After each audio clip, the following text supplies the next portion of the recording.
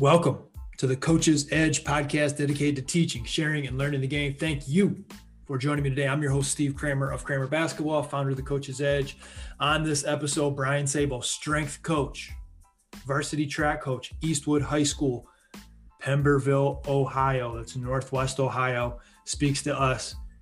This guy blows my mind with some of the knowledge that he has. Every time I speak to him, I learn more about the human body, human movement, how it works, how we can perform better. Here's a few of the things that we touch on in this episode. Number one, what as athletes should we be focusing on and coaches paying more attention to? What are some of the common mistakes that we see high school athletes making? What are some of the things as coaches that we should be doing with our athletes to help them become more athletic and dynamic? If we build that body, the foundation, that's going to allow those skills to perform at a higher level. So building the body, human movement, more explosiveness and athleticism, that's key. We also touch on some things that we can do to help prevent injury and some of the benefits of playing multiple sports. So I can't wait for you to listen to this episode. A big thank you to Brian for taking the time to be on the Coach's Edge. We will have to have him back.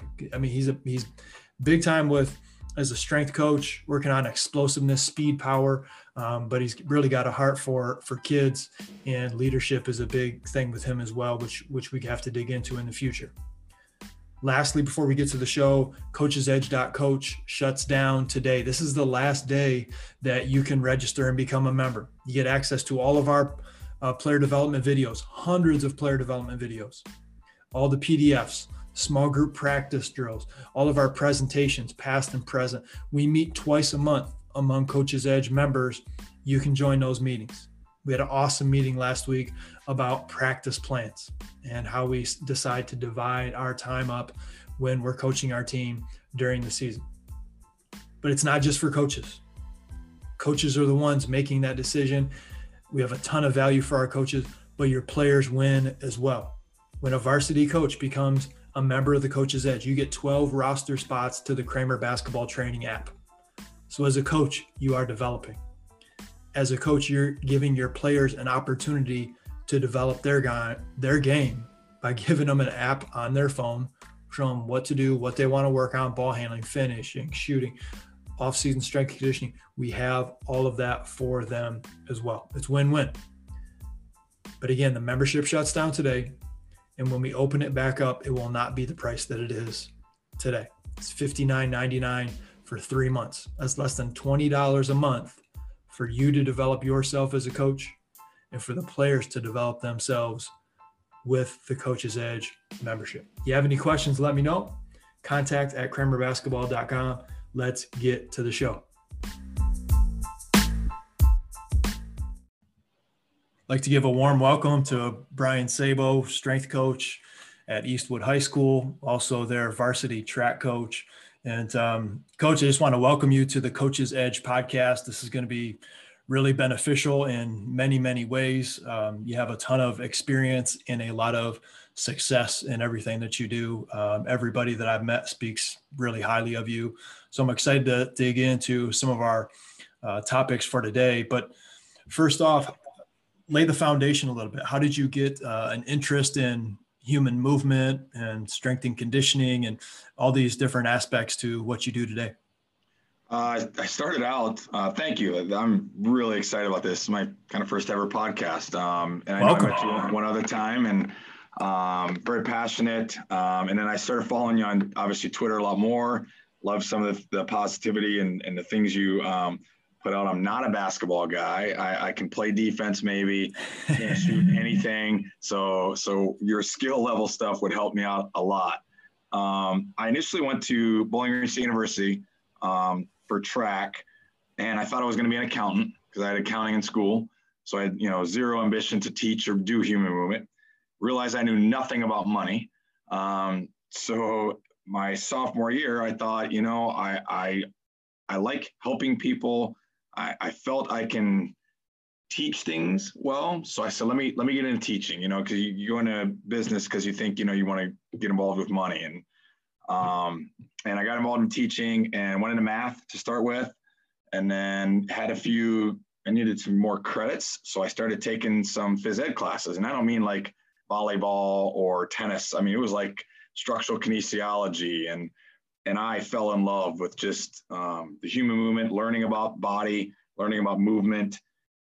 I always grew up playing sports and just played a lot, climbing, running, jumping, doing things probably you shouldn't do that should have got you hurt. So I always just moved and always was fairly efficient with it. And then when it came time to then learn about all those things, it's just something I enjoyed. So the PE major side of things, and I switched and ended up making it my major, picked up a few minors, and that's how you end up in college for 7 years. I don't recommend it, but I wouldn't be where I'm at, married to my wife and those positive things, probably here with you right now. But probably through the PE major, they really taught you how to observe movement as well. I thought that was one thing they did a really good job of versus just teaching bones, muscles, levers, but observing movement. And then I just really enjoyed how the body moved. Then when I ended up graduating, ended up student teaching at Eastwood, fell in love with it. It was my first little taste. When you talk about you grew up, or went to a small school, I graduated with 450 kids at Canton Glen Oak in Ohio. And it was my first real taste of a community school, fell in love with it. They had a position open. I applied. Thankfully, I got it and have been here ever since. And that time, the internet obviously was a bit more prevalent. So you're talking late 90s. And I was just researching strength and conditioning, researching speed. Obviously, I'm a track coach. To me, speed, power go hand in hand. Doesn't matter the sport. You'll get benefits either way. And started coming across a lot of the same people and very well-known people. And they then would, say a name or drop another name of this guy. And then two other guys said that guy's name. And so you start researching the right people and just grew my passion and my thirst of improving knowledge to really, in turn, make the kids better. If I could bring something that maybe somebody else wasn't doing or something we should be doing to benefit the kids at Eastwood, I grew for a passion for that. So that's kind of how the whole human movement, and still am. I mean, I just still am constantly looking for better ways, more efficient ways to move, to feel better. Let's face it, you and I both are all going to try to beat Father Time here. And eventually, hopefully at some point, you're still always going to be able to dunk, but at some point, it'll catch up to you maybe at some point, and we're trying to beat that and find more creative ways to continue to be able to do that. I need a pole. I was a pole vaulter, so I've seen you jump. I do not have hops. That's why I used a pole. So that was my thirst for human movement, I would say. That's awesome. And yeah, I'm hoping to, when my 40th birthday rolls around, which isn't for a little while yet, but I'm hoping that I'm dunking when I'm 40. So that's like one of the kind of somewhat longer term goals. So we'll see how that shakes out. But that needs to go on Twitter then when it happens. We all want to see that. Oh, I will. I try to put a birthday dunk every time my birthday comes up. I'm like, hey, one more year, I'm still dunking. Perfect.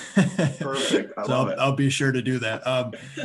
So as you're so focused, one of the things that I love that you said was, and this is in common with all the coaches that we've interviewed, is that you want to continue to learn. And I've never met someone who's good at anything who feels like, I just know it all. I'm good. I'm content. Everybody who's good, they want to keep improving. You're one of those people.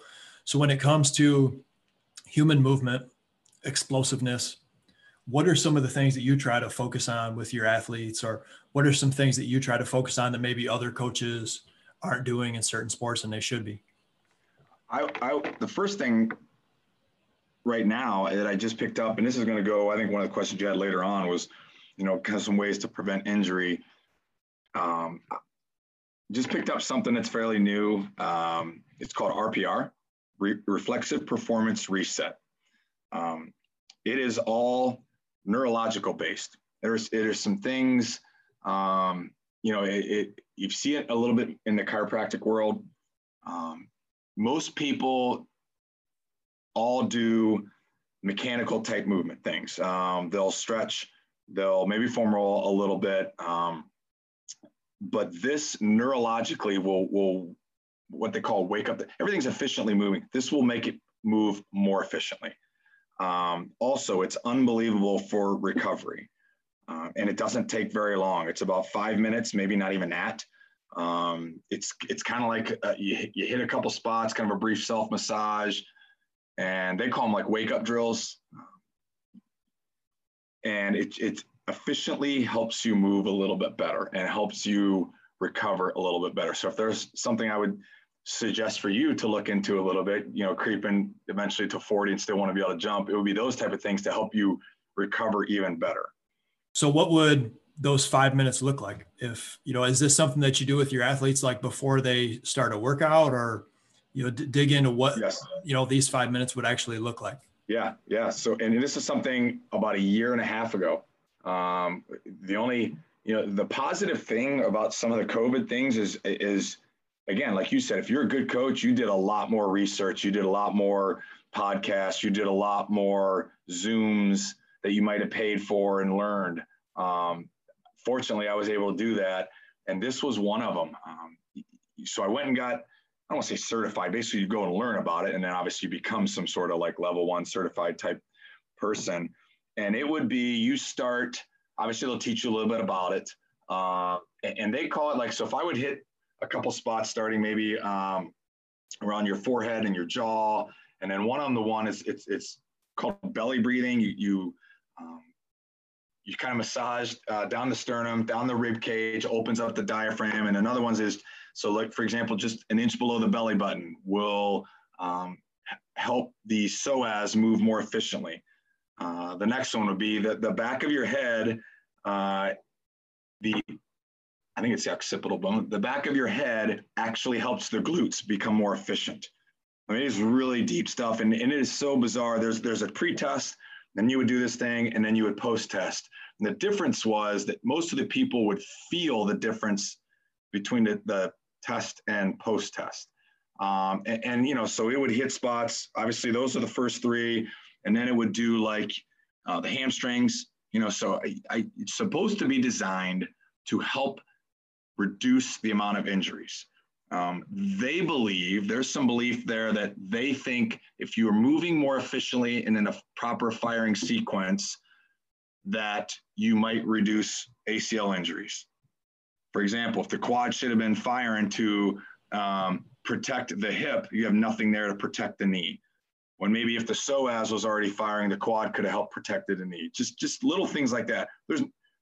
There's no, obviously they don't have some sort of major studies, and so your doctoral people are going to be like, where's the studies for this? Where's the research? They don't have a ton of it now. What originally was called Be Activated, and it was practitioner based, which is somebody was doing the massaging. The RPR people wanted to create something that you would be able to do yourself. From a coaching standpoint, that's better. We shouldn't be putting our hands all the time all over kids or even adults. So it was a base so you could do some of these things yourself. And the one hamstring and one of them is called like lateral sling, provides stability in the hip and helps change the direction, helps with really the ability to put force into the ground a little bit better, not to be a little bit more stable in your movements. And you just massage kind of the hip bone all the way up and over. There are times it seems really bizarre what you're doing, but you can really feel it.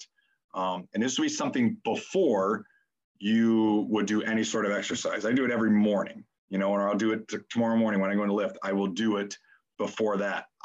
Now I warm up less because of this. That's the other part of it. So I brought it into our track and field team last year. It's when I first started did it. And then with COVID in the weight room, we had to massively spread out. We had to do a warm up while another group was lifting. You just kind of rotated. So RPR was one thing I brought in. I said, we're just going to dive in and start teaching because we have the time. We can only do so many things with them. So we kind of dove in, and really most of the kids know it. And once they feel it, whether it looks silly or not, they just feel like something happens to them and they feel better. So now they're bought in. And the nice part is something that only takes 3.5, 5 minutes to do. But so for example, in track, we used to do a 2-lap warm up. It just standard. A lot of people used to do that. We have cut that out, which people like the throwers and your sprinters are just happier than heck, not to have to do the 2-lap warm-up. But we do this for 3.5 minutes, and they feel like they move more efficiently. We feel like we can help reduce the amount of injuries. So far, we've seen some good benefits, and I'm curious to dive into a little bit more. But it was originated. Cal Dietz is a strength coach at University of Minnesota. Grew up here in Shelby, Ohio. Let's see who else is it. Chris Korfis is a track football coach in Illinois, and J.L. Hordsworth was a power lifter and now trains in Columbus, Ohio. And these guys, kind of created this to do that as far as help move more efficiently and possibly reduce injury. But it would be something I would highly suggest people to look into. And any human movement, adults feel, but I feel 15 years younger. I mean, I have no low back pain anymore, hardly any hip issues. It just feels significantly better, and as we get older, if you can feel better while you continue to move, you're just going to be better in life and maybe still be able to dunk. Before we get into our interview, we'd like to thank our sponsor for this episode, Richardson Automotive of Standish and Gladwin, serving Mid-Michigan and the Thumb with their big three automotive needs. They have a wide range of products from Chevy, Buick, Ford, Chrysler, Jeep, Dodge, and Ram. They also have a large selection of pre-owned vehicles. With one of the largest selections of trucks in the state, they are sure to fit your needs. Standish and Gladwin are truck country. Stop in and see them today. And I can tell you from firsthand experience, they will get you right. When I lived in Ohio, I still went all the way up to Standish because I knew they were going to take care of me when it came to getting a new vehicle. Richardson Automotive of Standish and Gladwin, they are all about service. This is a lot of it's a combination of breathing and kind of somewhat like deep tissue massage techniques in certain locations. Yeah. Like I said, it's a bit more in the chiropractic world, but again, you're just massaging a couple spots and for no more than 30 seconds at a time. And you just move on to the next one. And it'll do low back, you'll do calves. It can do lats, rotator cuff stuff, some shoulders. Like I said, calves, arch reset. So like the bottom of your feet, which, tell us so many pulses from the ground and give us so many responses to the body when it moves, that if you can get, an arch reset, which kind of flattens the arch a little bit, relaxes the calves a little bit, puts less stress, less fascia on the feet. Some people have, what they call fasciitis, that type of stuff, less of that. Another one that I think it will help a little bit, ankle mobility. And if you're a person that does a lot of jumping, sprinting, I think it could help that as far as recovering, being more efficient. That's the most common basketball injury is ankle. Kids rolling their ankles. And the other guy that created this, I follow him a little bit more too, but this Chris Korfis, he has some unbelievable lower limb development, improvement stuff out there that especially in the basketball world, or even like volleyball comes to mind too, as far as ankles and things like that. Number one, increasing range of motion and building stiffness in those springs. So the lower leg is so critical. Like you just said, if I can reduce injuries, but I also can improve performance. He has some really good stuff on being able to do that. It's some powerful stuff, and I haven't dove a lot into it as far as bringing in the track and field, where I was hoping it would reduce maybe like shin splints. That's what we get a lot of. I've seen some benefit. I just haven't dove in enough to it yet, but I really feel like it'd be something, especially in the basketball world. He does a really good job, again, making that, he calls it spring ankle. I mean, you're just wanting to build better springs if you're a basketball player. Right. That can be a big, big mistake. It's easy to see a really cool 30-second video clip. It's like, yeah, but that person was probably in the gym for an hour. What did the other 59 minutes and 30 seconds look like? That could tell us a lot about why they're doing this and when they're doing it. And again, you also mentioned, where is that person on the genetic lottery scale, right? And are they a person that they're going to be able, and they're much older and they're a pro or whatever it is. And so, oftentimes I see kids trying to model what a pro is doing. Yeah. That's the wrong answer. What you should be trying to model is asking yourself, what was that pro doing when they were 14 years old, 15 years old, that started to put them on that path towards being where they are now? And yeah, there's nothing we can do about, our genetics, but we can improve athletically. That's a big part of what you do. All right. That's one of my, if I wasn't doing what I'm doing now, I would probably be in some line of work like you're in. This is a huge interest of mine. I think that those are really key pieces. The last thing that I'll mention with that is players, and I think also coaches right now, they'll do something and it'll work, but they'll get bored with it, even though it works. And they'll want to jump to something else and say, okay, now I need something different. It was like, wait, where you were doing before, that went really well. How come you're not doing it anymore? Well, because we already did it. Yeah, but it was producing results. Let's keep this ball moving, right? Let's keep going in the right direction. I see that a lot. I see that from coaches, and I see that from players. And I'll do it even with some of our online training program and our workouts, and kids will go through a month or 2 months or 3 months. Coach, I did it. I got better. Great. Thanks. What's next? Keep doing it. Yeah. Keep going, right? We're getting better. That's the goal, right? Right. So yeah, as a coach, it's part of your job, I understand, to keep things fresh, to keep kids engaged and learning and having fun. But you don't want to reinvent the wheel when something's working, right? Just make a small tweak to engage your athlete. You're not trying to start over. I just see that a lot. That was another one that I wanted to throw in there. I don't know if you wanted to comment on that and you've seen that at all.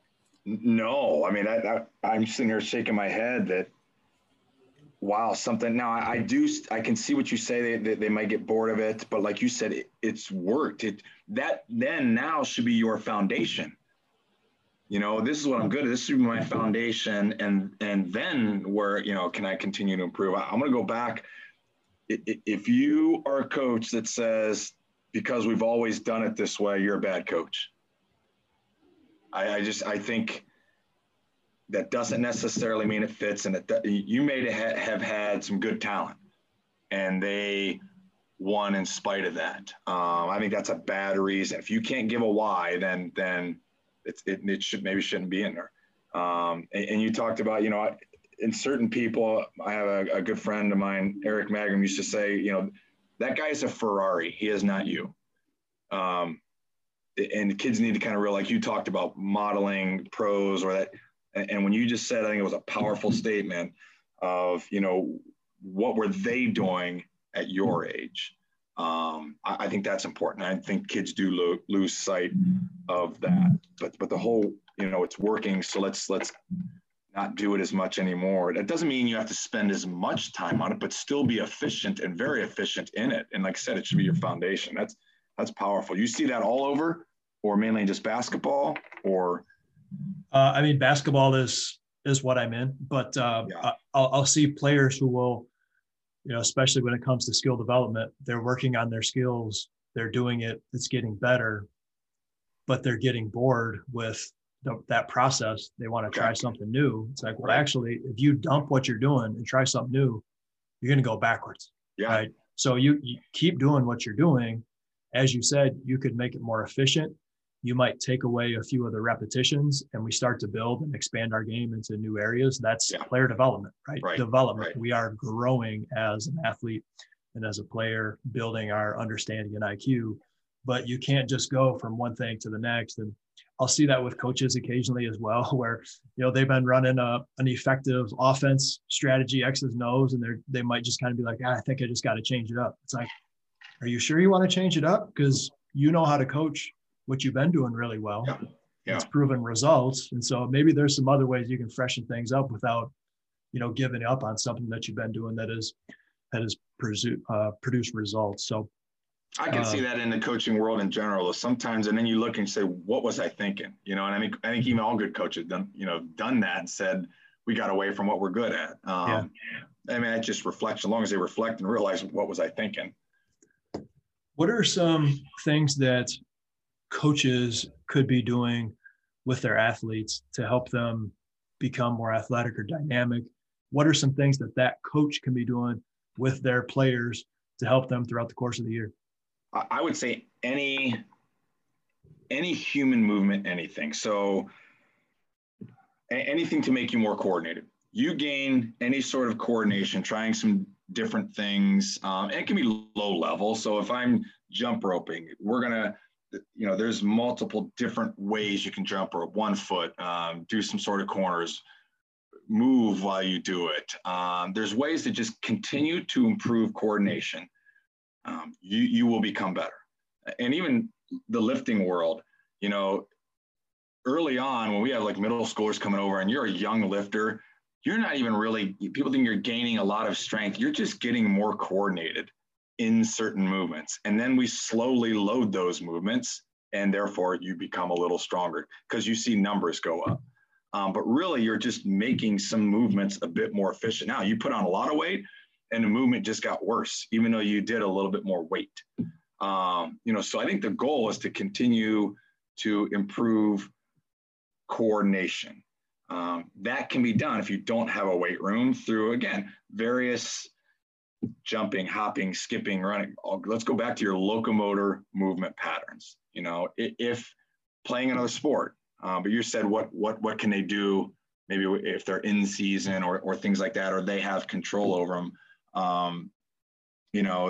There are some efficient, like I said, the locomotor patterns. You can still do your body is a barbell. Your body is a weight. You can still do all the same lifting type movements, jumping, hopping, throwing med balls. If you don't have that, let's see what else.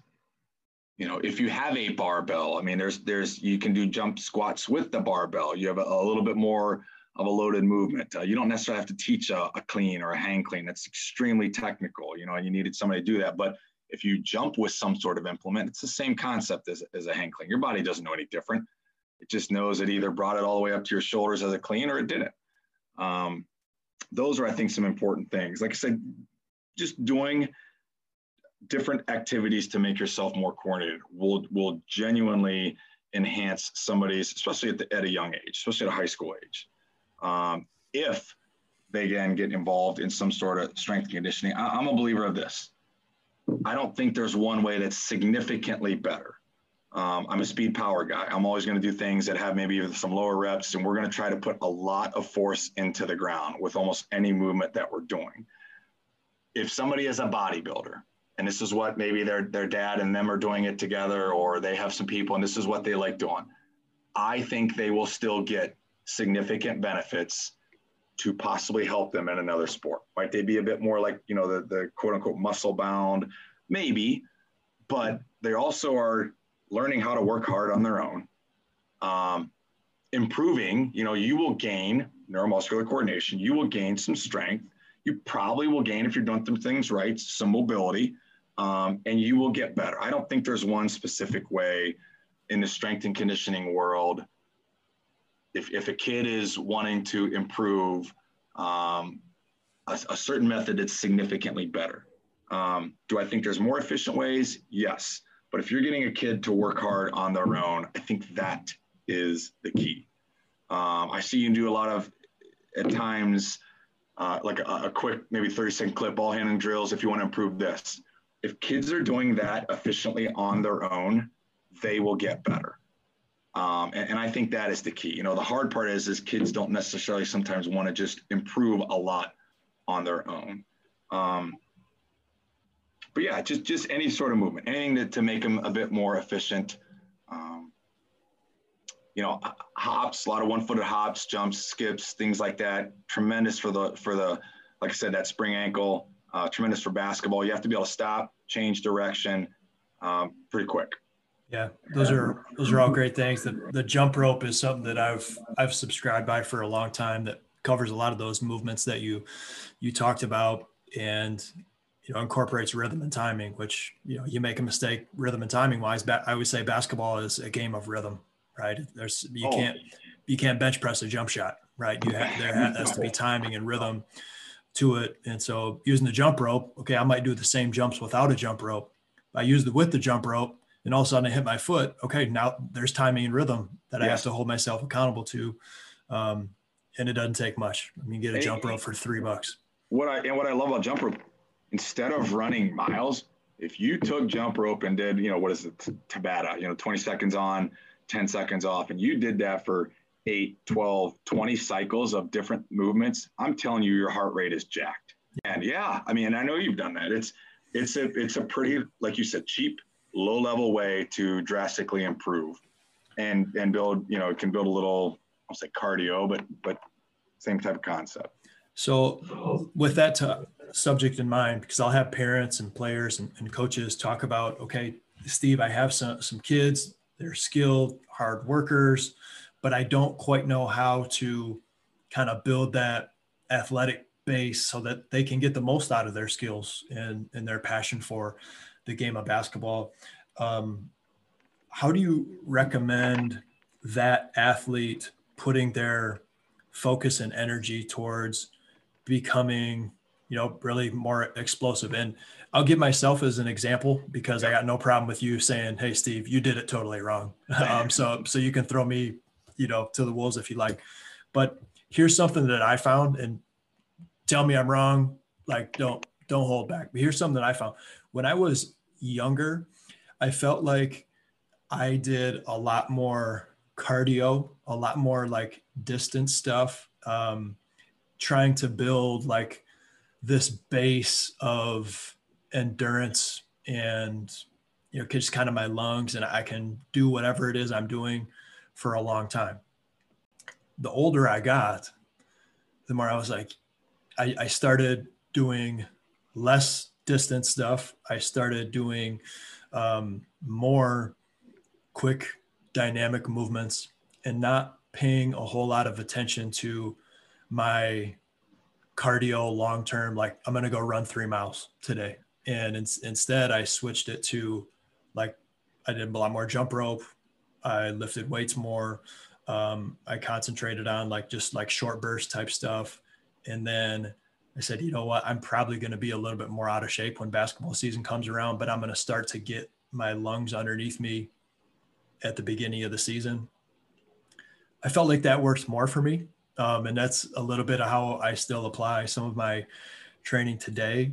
But those are two very different ways to go about developing yourself as an athlete. You can build this cardio base and then, okay, let's get dynamic off that. Or do you build more of a dynamic base and try to add cardio on that? And I know I'm probably butchering all the terminology and all this stuff. So I'm just going to throw it over to you, and you can take what you like out of what I just said. So let me ask you a question. When did you make the transition? When did you think, hey, this is kind of how I should train versus what I did before? I would say really towards my second to third year in college. And did you see results? Yeah, I started to, for example, there was an entire summer where I don't think I went for one run the whole summer. I don't think I ever went running. I think I played a lot of basketball. That was enough cardio for me, but I spent a lot more time in the weight room, and I concentrated just on, like, let's just be quick. Let's just be quick. So, and that's kind of when I felt like my game changed a little bit as well. So, but then the key component is, were you significantly more out of shape than the other times, or were you about the same or even slightly better? My conditioning or my overall, like? How about both? So my conditioning, I think, was probably slightly less, but my overall everything, my movements, my quickness, my vertical, all of those were improved. And then as you played or kept practicing and as the season progressed, the conditioning and the getting in shape and being able to just play 4 quarters really hard probably grew. But so in turn, did your athleticism continue to grow, I bet, because of your training? So what I found was as the season went on, and really, I mean, and especially I'm playing in college, we have, 6 weeks of preseason. I mean, a couple weeks in, I'm good to go. Yeah. But I felt like I had a body of work from concentrating on other things that was able to propel me through that season. So I would say my first thing is anybody listening to this podcast, that is exactly, to me, how you would want to train for basketball or speed power. If you're trying to build a base, and if you test yourself, I would say test your vertical. And if you're trying to build a base, do a pre-test before you started any of this conditioning, or if that's your model, and then test your vertical maybe periodically every week or right before the season after your conditioning phase. And I would bet it's going to significantly drop. And then you got to ask yourself, what kind of athlete do I want starting either practice or getting ready to play a game? An athlete that's really in shape, but not very fast and can't jump very well and is not maybe as athletic, but boy, can they be in shape. Where do you want to be? And there's another guy, and this is kind of from the track and field world is, so at Eastwood, we majorly only care about speed and getting there. And we believe the meets and the season just slowly get us into shape. Might we get beat a little bit at the end of a race early in the season? Yeah, we might, but we also might not, because we might have been significantly faster than you or better than you to a certain point, and we just could hang on, I guess, if you will. Your season will just continue to get you in shape. Probably the first couple of weeks of practice will get you in enough playing shape, but you are hard to beat if you are significantly more athletic. And number one, you're more confident. That's the other thing. You were significantly more confident in yourself, playing, moving, playing defense, getting out, running and going more than you were when you were in shape. Am I right or no? Yeah, there's something about physically being stronger that translates to, your confidence to perform things. And I would say even things that don't require strength, right? So it's very much a performance thing, but also a mental thing. And I would say the person that probably is the fastest or can jump the highest, you have a 35-inch vertical, or he is just the fastest on the team, through some fatigue, probably will still be faster and have a higher jump than that person that's really in shape, but never even came close to that 35-inch vertical. Mm-hmm. So I like that. My point being, and there's a big thing right now of especially like in football, and it could be in basketball because it's a speed power type of sprinting being a great way. So this might answer your question too. They don't have any really weight equipment. Sprinting applies more force to the ground than almost any lift you could do. So sprinting your kids, letting them then recover for a day or so, you will see improvements in vertical. You will see some better power outputs for having no equipment. And somebody that's, let's say they can run 25 miles per hour. When they get a little fatigued, they might be able to run 22 miles per hour, let's say in the fourth quarter of a football game or basketball game. If you're playing against somebody that never has run 22 miles an hour or never has come close to a 30-inch vertical, you will still be better than them, even though you're not quite in shape. So how you train and how you said you trained is, to me, significantly better than somebody that wants to build just a base first, because you're going to see, I think, speed power go down. Where for you, if you're going to develop speed power, you can still do it in creative ways. Like we just said with the jump rope, you can still do quite a bit. You can do a jumping circuit that might have a little bit more volume to it, but you're still going to get some great benefits in the lower limbs, but you'll still feel a little cardio from it versus running a mile and a half because you're supposed to do a mile and a half. Why there's a mile test for a baseball team I have no idea why. Why a volleyball team does a mile time test. I have zero ideas why that, if it's some sort of mental thing, maybe they have their own way, but you're going to try to get kids to do something that's really just going to make them slower in a sport that slowness is not going to improve. I don't know if that answers your question at all. It's really interesting stuff. So how much attention, if there was a percentage, and I know it's probably dangerous to put percentages because every athlete and team is different. Some kids are playing one sport, some are playing three. If you're a coach, I mean, is it safe to say that, we finished practice, get on the sideline and let's run sprints for a minute, be like, okay, probably not the best use of our time? That's a hard one. If I'm a believer of this, if they have a significant reason why, and the kids know why, and they feel they gain some sort of benefit, I'm okay with that. But if it physiologically is not making you better, then maybe that's not what you need. If you feel, look at it this way. Some coaches will say, hey, look, we got beat. We're out of shape. We need to run more. When really, if you're really an observer of movement, or ask your kids, maybe they don't need to run more. Maybe they're tired. They need recovery. Maybe that's why they're not finishing. Maybe that's why they're not playing. Ask them, hey, how do you guys feel? Coach, I'm tired. We busted our butts the last couple of days. I just felt tired. I tried to get up. I just couldn't go. They don't need to run more because you don't think they gave enough effort. Maybe they need recovery. And if there's an area, and this is not a knock, but if there's an area that I feel sometimes basketball, there are so many drills and so many things that really involve their extreme intensity. And your body can only take so much of that over a duration. And if you're doing that day in and day out, there might be a day that they just need to recover. Maybe that is a bit more skill work with no running at all.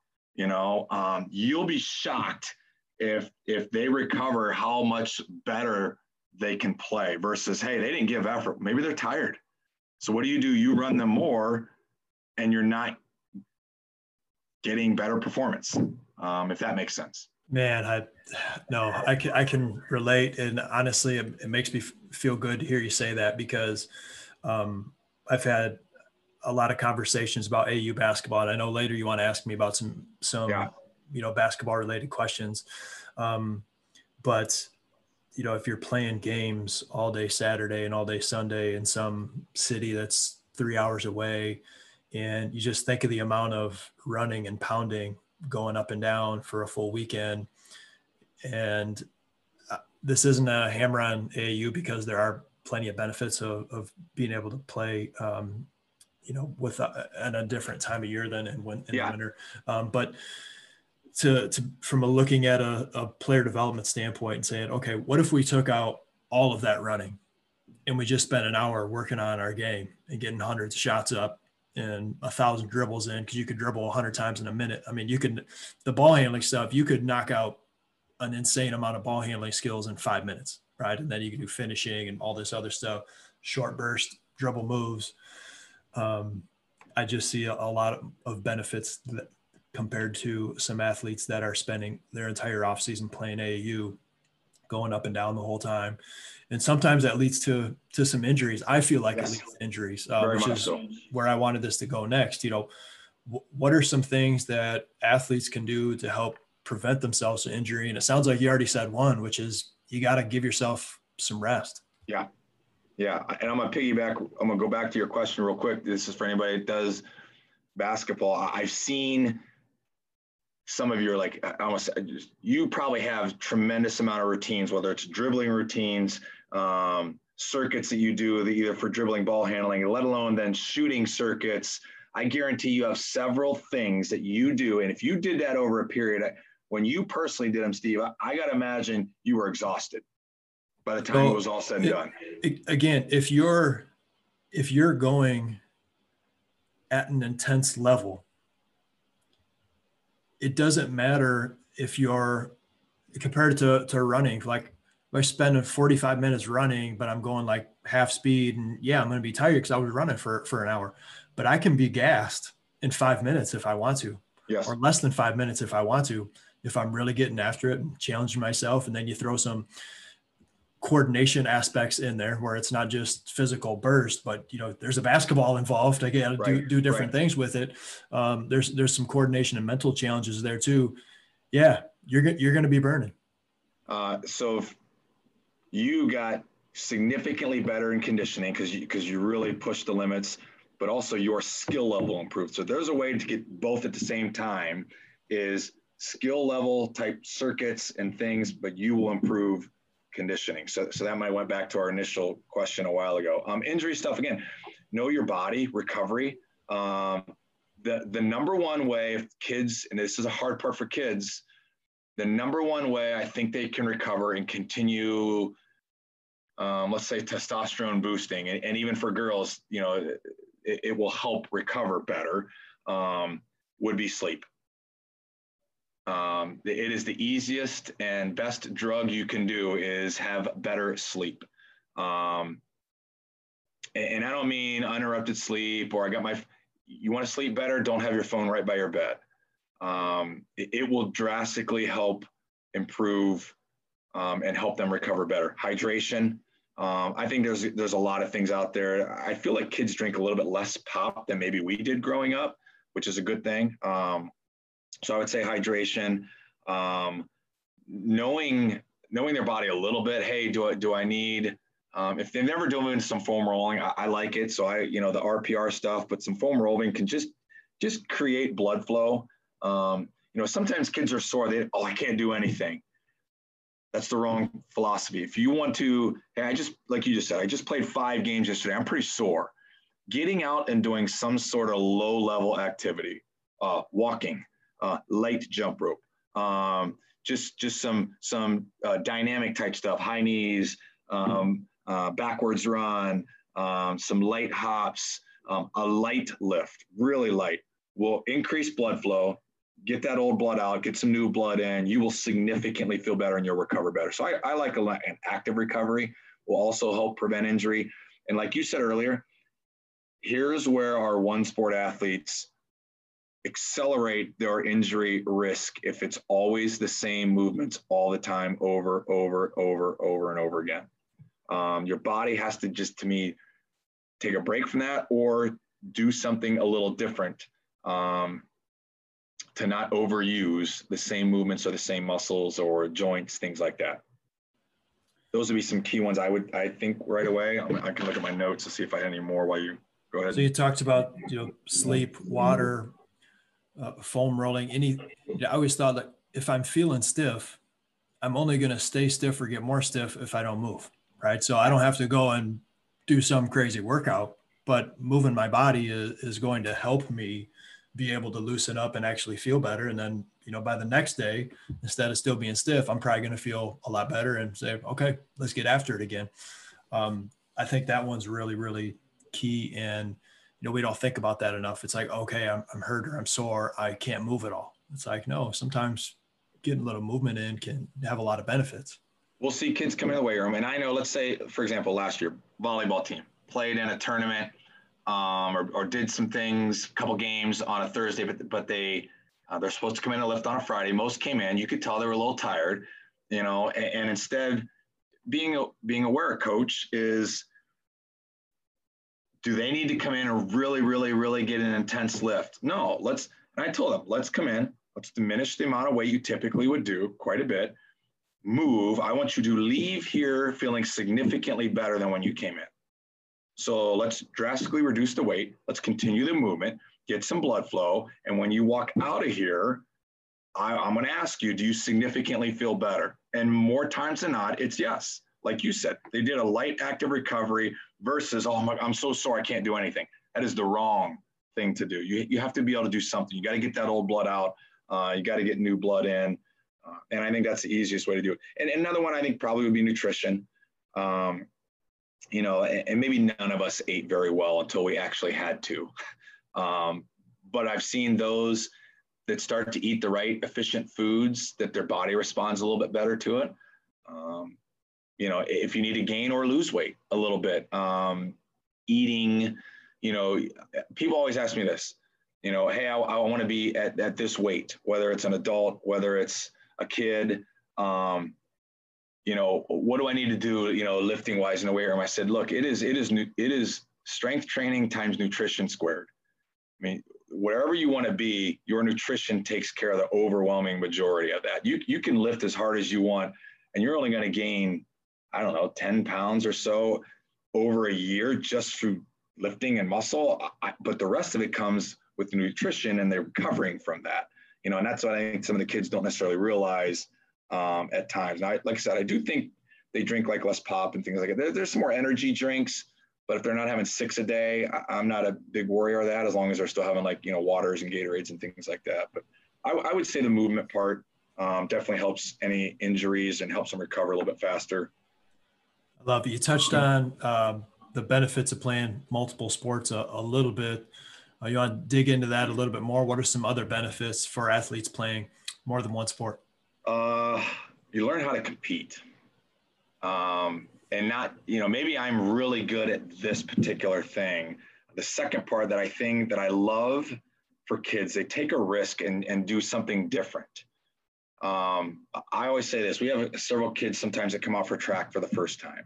And I said, no offense to all the other kids that have been here, I almost respect you more for taking a risk and trying something new and being willing to fail, being willing to be coached. Because you're out here, maybe I want to be better in football or basketball, or if you're a girl, maybe it's soccer or volley. I appreciate that you want to use maybe our sport to improve maybe speed for another sport. But I respect the fact that you're willing to come out and willing to take a risk and do something that you're not sure you're going to be very good at. That's what I think it teaches you. The second, you build different relationships with different kids, different cliques, different group of people. It's not the same thing. A break from the normal is good. I've seen a lot of kids do something different, get away from what it is that they were continually doing for, let's say, a month, come back, and actually, because of that recovery, come in and be a little bit better. So just a little bit of a break is good. And not only that, it brings you the passion back when you do come back to something that you really enjoy. You take a small break from something, and all of a sudden you're like, you get that itch, I'm ready to go again. That's a good thing. That's a good thing. Keeps you fresh. Again, I talked about the improved coordination.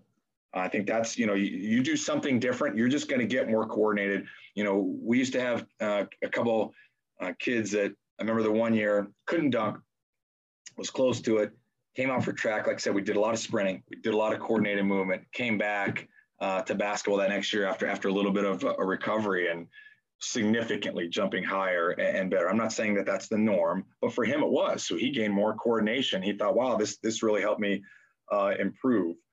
One more that I thought I had,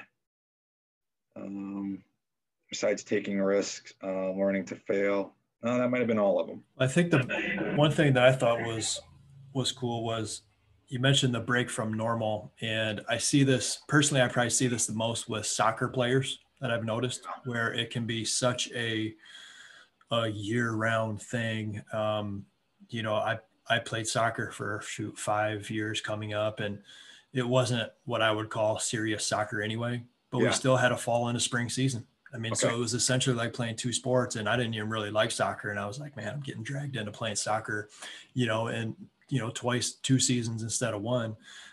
So that break, that just changing something up, I think can go a really long way for most kids. I love that. I love that piece.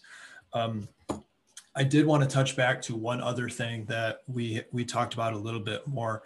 I'm reminded, I've had some conversations with coaches, and they've asked me, Steve, I need a warm up for my kids. Like either what we're doing, the kids are bored of it. I don't know if we should just go straight into like basketball practice warm-ups, if we should do a dynamic stretch. He's like, one coach was like, I have kids who they hate the dynamic stretch, and sometimes I wonder if it's a waste of time. And so I don't know, like, do we do basketball stuff until they're kind of warm and loose, and then we, up the intensity? What's your advice for those coaches? The story I go back to is, and years ago, there wasn't much of a dynamic warm up. It was more, the static stretch, bend over, touch the floor. The best part was, especially in basketball, kids been kind of sitting on the bench. He did a little warm up. He sat on the bench for a little bit, and then about a quarter and a half, you grab him and you throw him in. He has no time. He's not doing any static stretching. He's not, hey, I got to get a couple A skips in. Hey, let me do a little bit of shuffling here. He goes. He plays. So you ask yourself, do we need all of those things or 40-minute warm up? My answer probably would be no. I do like the RPR. If you learn how to do that, it's something that takes less than 5 minutes, and the kids can do that ahead of time. If they feel it, they'll want to do it themselves.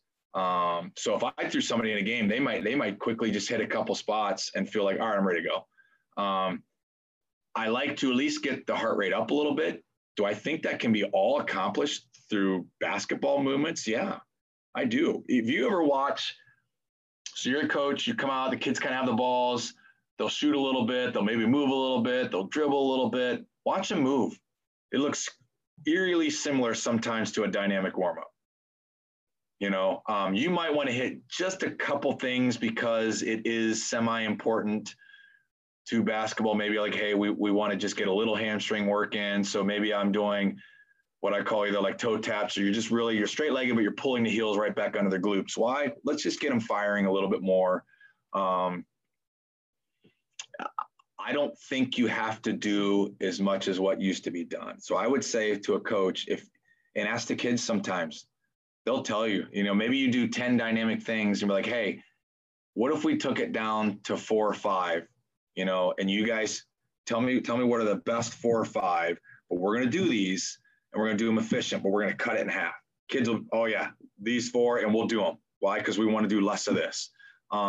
Maybe you come up with a nice routine, and yours is a small skill level routine, low level, and all of a sudden they're pretty warmed up.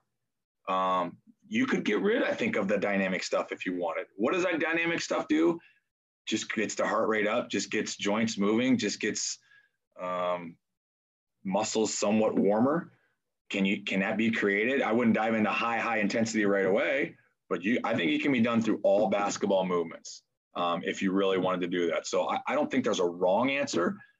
I think too, if you ask the kids, they will tell you what certain things they like, certain things that just makes them feel good when they're ready to perform. Because again, kids 2.5 quarters in, and you're throwing him in, and he didn't have much of a chance to warm up. He warmed up 27 minutes ago, and now you're asking him to go in and play a high intensity sport.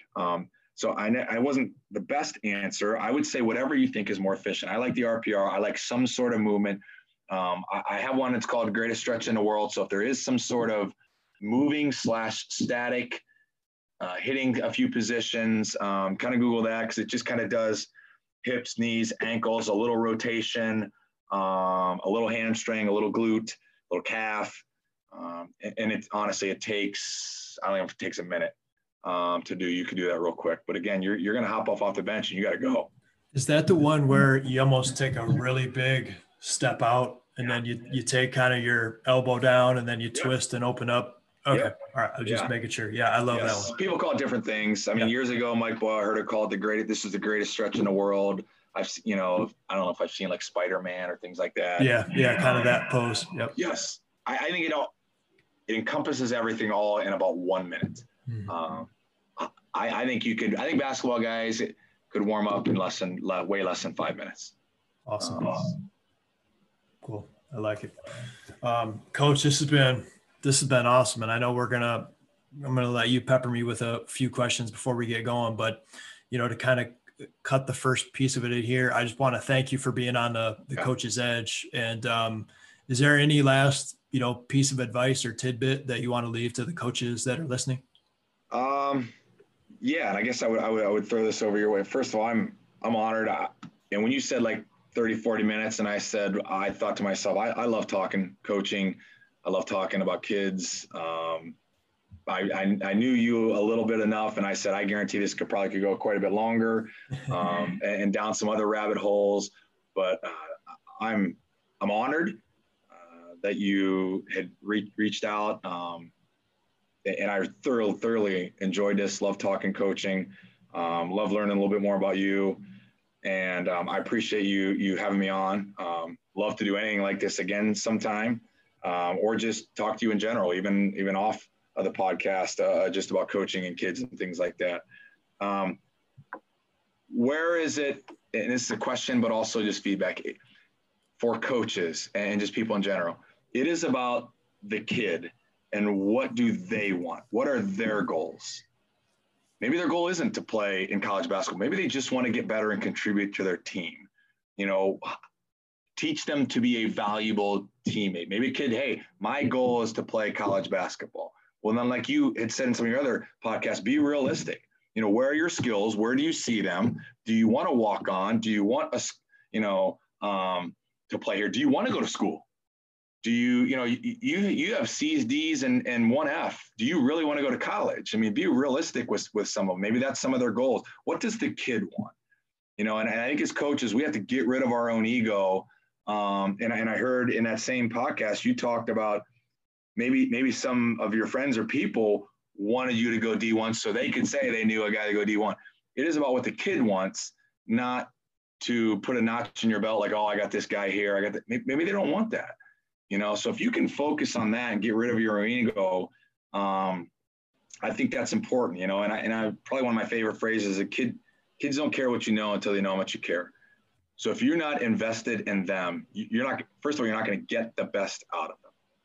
And I think there's nothing more refreshing than, and you can see this from a skill level point, building confidence in somebody and seeing them become a better player, a better worker, a better teammate. That's far more than, hey, they got to this level. So if there's any bit of advice, is what does the kid want? And not what the parent wants. What does the kid want? And then you kind of dive into your coaching that way, because there's going to be many that want different things. Coach, thanks again. This was some really, really great stuff. Thanks for being on the Coach's Edge. I appreciate it. Thanks for having me.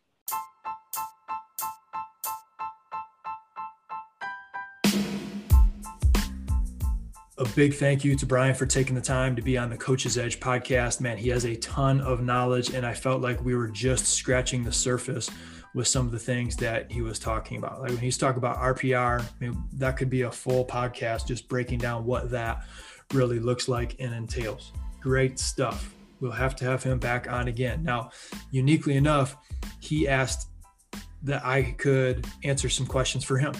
So we actually have a part 2 episode coming up in a couple weeks where he asks me questions about player development, about coaching, about AAU basketball, about some of my experiences, the things that I've kind of succeeded at, some of my experiences playing basketball at the high school, college, and professional level, some of the things that I try to make sure that I teach and emphasize as I work with this next generation of young people.